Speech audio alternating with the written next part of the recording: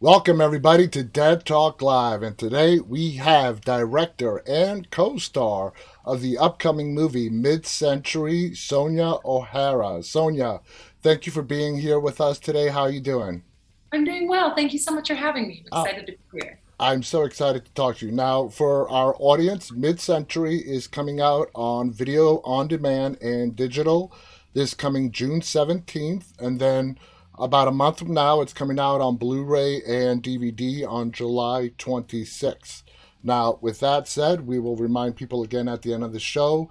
But, as a director, this movie was written by Mike Stern. So when you got the script from Mike and you read it, what were your initial thoughts on the story?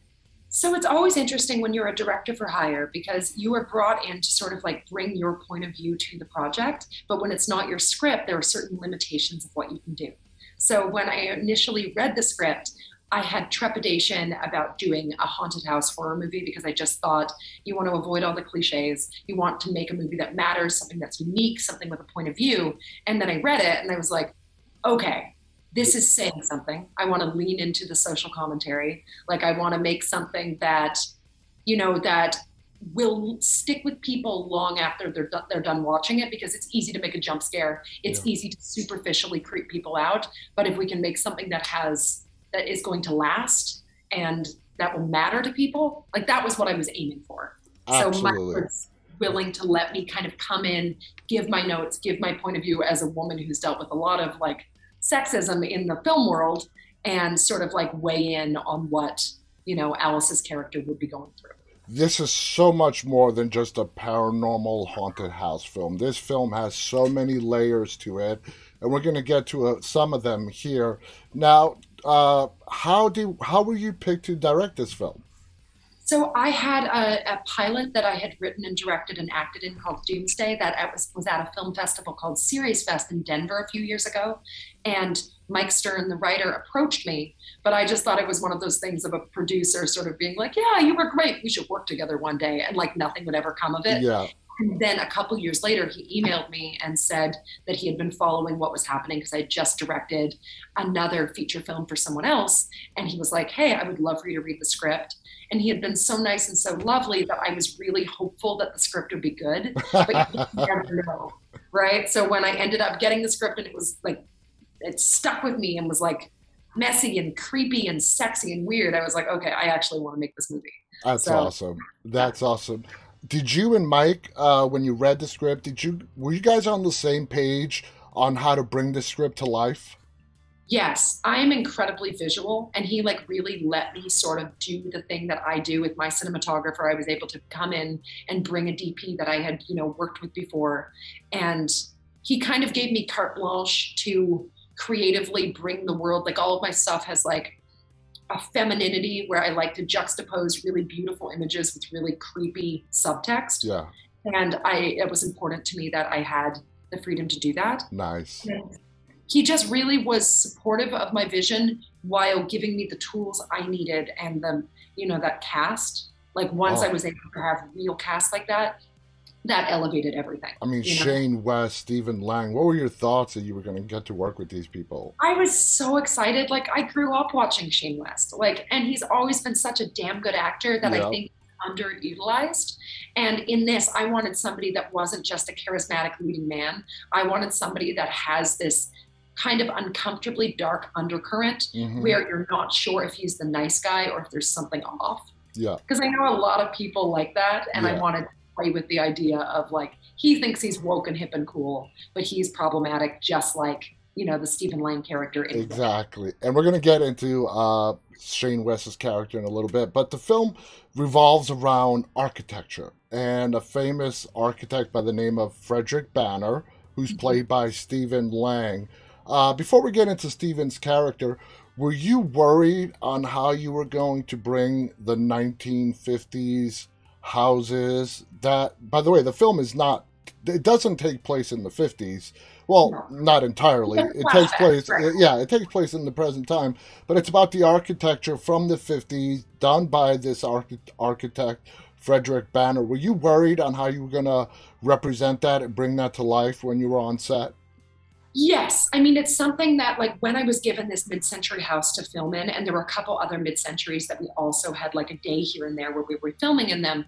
They're gorgeous, but most of these houses have been updated so significantly that operative word is now modern, right? Like they Yeah. don't look like they did in the past. But we had our production designer Zach Bangma came in, and he was somebody that he knows that I don't like to shoot white walls or non-visual things, and he would be building walls in the middle of a room to wallpaper it because you couldn't wallpaper these like pristine Yeah. vintage homes, and he would be just giving me all the tools to make them look like they were aged houses from yesteryear. Like it was, I had a whole art department that were doing everything they could to bring every sort of like picture perfect detail from the era. For me, So, watching the exterior of the house, I don't know if this was what you were, but for me, it totally reminded me of the Brady Bunch. You know, that Brady good, Bunch type of good. house from the 60s and the 50s and so on. Now, Frederick Banner is a rock star in the architect world, okay? He's passed away now, but he's legendary. But we find out that this man has a lot of skeletons in his closet. Did you and Steven, who plays Frederick, have some pretty in-depth discussions on how his character was going to be brought to life? Stephen is fascinating because he's this actor's actor. He's a Shakespearean trained actor. He's a member of the Actors Studio. He cares about the art of acting so much. And he is willing, he doesn't have any ego about it, where many of the bigger actors do. Yeah. Like on set, there were times that he would let me give him 12 different redirects. And it wasn't because he wasn't nailing exactly what I wanted, but I was like, what if we also do this thing? Because he has this like joy about it. And I'd Yeah. be like, let's try it like this. Let's try it like this. And I felt like we were like, working out artistically, and he would just like throw things at me and disarm me by the totally different direction. Like the sky is the limit of what he's capable of doing, and he's Absolutely. just willing to like go in there. And I was amazed because I was a little intimidated before I met him. I Oh mean, yeah. this is a guy that has worked with James Cameron. Oh Like yeah. this man is a force, and I wanted to be really prepared, and I knew that script inside out. And he was just the most low key, kind person. Like he never made me feel intimidated. He wanted to know my vision. He was constantly checking in with me to make sure that he was delivering what I wanted. And I'm thinking like, dude, I'm like over the moon that I get to direct you, and you're just making sure I feel okay. He So has this yeah. brilliant ability to play the nice next door neighbor, but also at the same time show a darker side. Like we see in Don't Breathe, you know? I mean, that's just a classic example. Here's a man who's supposedly blind, but he will kill you in 12 different ways. You know what I mean? And that's the Yes. beauty of Stephen Lang. And He speaks eloquently. Like he's so polished and dashing. And then there's this like deviousness underneath it, which makes him just really compelling to watch. mhm. Because he's this like charming bad guy, right? And he reads just highbrow, you know? Yeah, yeah. So let's talk about the two main characters of the film. One is played by Shane West, which is his character's name is Tom Levin, and then we have Dr. Alice Dodgson, played by Yes. Chelsea Gilligan, who she did a brilliant job as well. And this Uh, is one of her early performances. Like Chelsea is such a talent and a yes. really good person, and like everyone should hire Chelsea. I think she's gonna have a huge career. Did before we proceed, did you were you the one that had the final say in casting her to play Well, Alice? it was definitely a team effort, right? Because we were all Shane is also an EP on the movie. So we wanted to make sure that we had a love interest for his character, that they had chemistry. Because we've all seen where you find an actor that you think these two actors are going to be perfect together, and Yeah. then there's nothing happening between them on screen. Mm-hmm. And we auditioned a lot of actors, and there was a whole issue where there was a scheduling thing, and an actress ended up having to not be able to do the role who'd signed on months before, Mm. 2 days before shooting. Oh And God. suddenly we'd already started shooting scenes that didn't have Chelsea in it. And we were like, oh God, we need to replace our leading lady. And our casting director went into overdrive. I would be shooting for 14 hours, going back to my hotel room in Orange County, watching self tapes from all of these actors. And then when we found Chelsea's tape, it was like this, A Hail Mary. godsend. It must have been a Yeah, you couldn't godsend. believe it. And we're like, this girl is so great, and she's stunning. Like she looks like a model, but she doesn't. She's one of those people that truly doesn't know she's beautiful. Like she's self-effacing and funny and the smartest person in the room, and she needed to have that for this character because Absolutely. she's the one who's driving the car. Shane West is in the passenger seat. She's Exactly. the one. He's the Mandarin County housewife, Yeah. where she's the one who's off working and doing the heavy hours. And, So it was really vital she had that stature. and there is that tension between the two of them where, he is kind of resentful, he being an architect himself Yes. and having to make this move to accommodate his wife's working situation. And that's a whole other matter. But my original question was, why do you think that Banner's past victims choose Tom to tell their story? Why do you think they select him over Alice? Yes. Because when Alice is around, you don't see any of the paranormal aspects in the film. It really No. happens to Tom. Why do you think that is? I think that they see Tom as a vessel for themselves of what they would be in modern day. Like back in that era, they were able to be unapologetically sort of lecherous and caustic and wear everything on the surface. Yeah. And we have Tom as this even keeled, charismatic, well spoken everyman. And I feel like they know that he's more of a vehicle to be able to get stuff done in this world than the woman. And it's still just like commentary on what it's like to move through that world, especially for her, as a woman of color. And we're going to get Like, to that. And we're going to yeah. get to that as well, too. But before we do, Emil Larson is a character, an artist played by Bruce Dern. Now, Emil and Frederick had a very strained relationship in life. How would you categorize their relationship? Actress, like it's combative, it's a little competitive. Like Stephen Lang, as Frederick Banner, is looking up to Emil Larson as this innovator, like this person who is like at the helm of architecture and art, but you can tell that he doesn't want to be usurped. Like Yes, in the scene that they have together, there's like this underlying current of, I want to be deferential and pay homage to you, but you're of the past. That Stephen Lang's character is, he's the guy, like the cool guy who's holding the exactly. torch. It's like these two Yeah. dominant alpha males in like a Yes. pissing cup, but I was just gonna say that. they share a common interest. And we're Yes. not going to reveal any spoilers on Yes, that. but something that transcends both just being into, architecture. And it was fun to see them like play with that because there was all the scripted parts. And then Bruce Dern insisted on improvising within the structure Uh of huh. that for 5 minutes. And some of the lines that ended up making it into the movie were just crazy things that he came up with. And Stephen Lang was just going head to head. And that was the stuff where all the crew were like on the edge of our seats, like, what are these dudes gonna do next? That must have been so fun to watch. So As well as architecture, art plays a big role in this film with Emil Larson. yes. Where would you put that in retrospect to the whole outline of this film? The art So aspect. the paintings that we have by the Emil Larson character throughout the movie were things that to me were representatives. Like the house is supposed to be beautiful and pristine, and it's supposed to sort of like haunt you and seduce you in turn. Hmm. But these paintings that we have throughout the house are supposed to be the most overt signs that something is off. Like they're all just slightly weird. And I had so much fun as the director working with the artist, Emma, to create these worlds. I was like, okay, so I want the paintings to look at first soft and feminine and like sensual. And then you look close It's and they're dark. like, yeah, it's dark, it's garish, it's assaulty. And we were really having fun. Like my DP and I were doing all of these shots where we're like pushing in, and staying really close on these like off-putting paintings, and you're all like creeped out as you're looking at them. Oh, And it was wow. really fun. Anytime that I could put them in the background of a shot, I just felt like it was like adding extra ick. Absolutely. Absolutely. It was perfect. Now let's go into the sexual harassment undertone, Yes. which is huge in this film. And Yes. it shows that Alice, who is a doctor is Yeah. not a woman doctor is not immune to No. sexual harassment in the workplace. Okay, Yes. and that's a huge statement, very true, very real.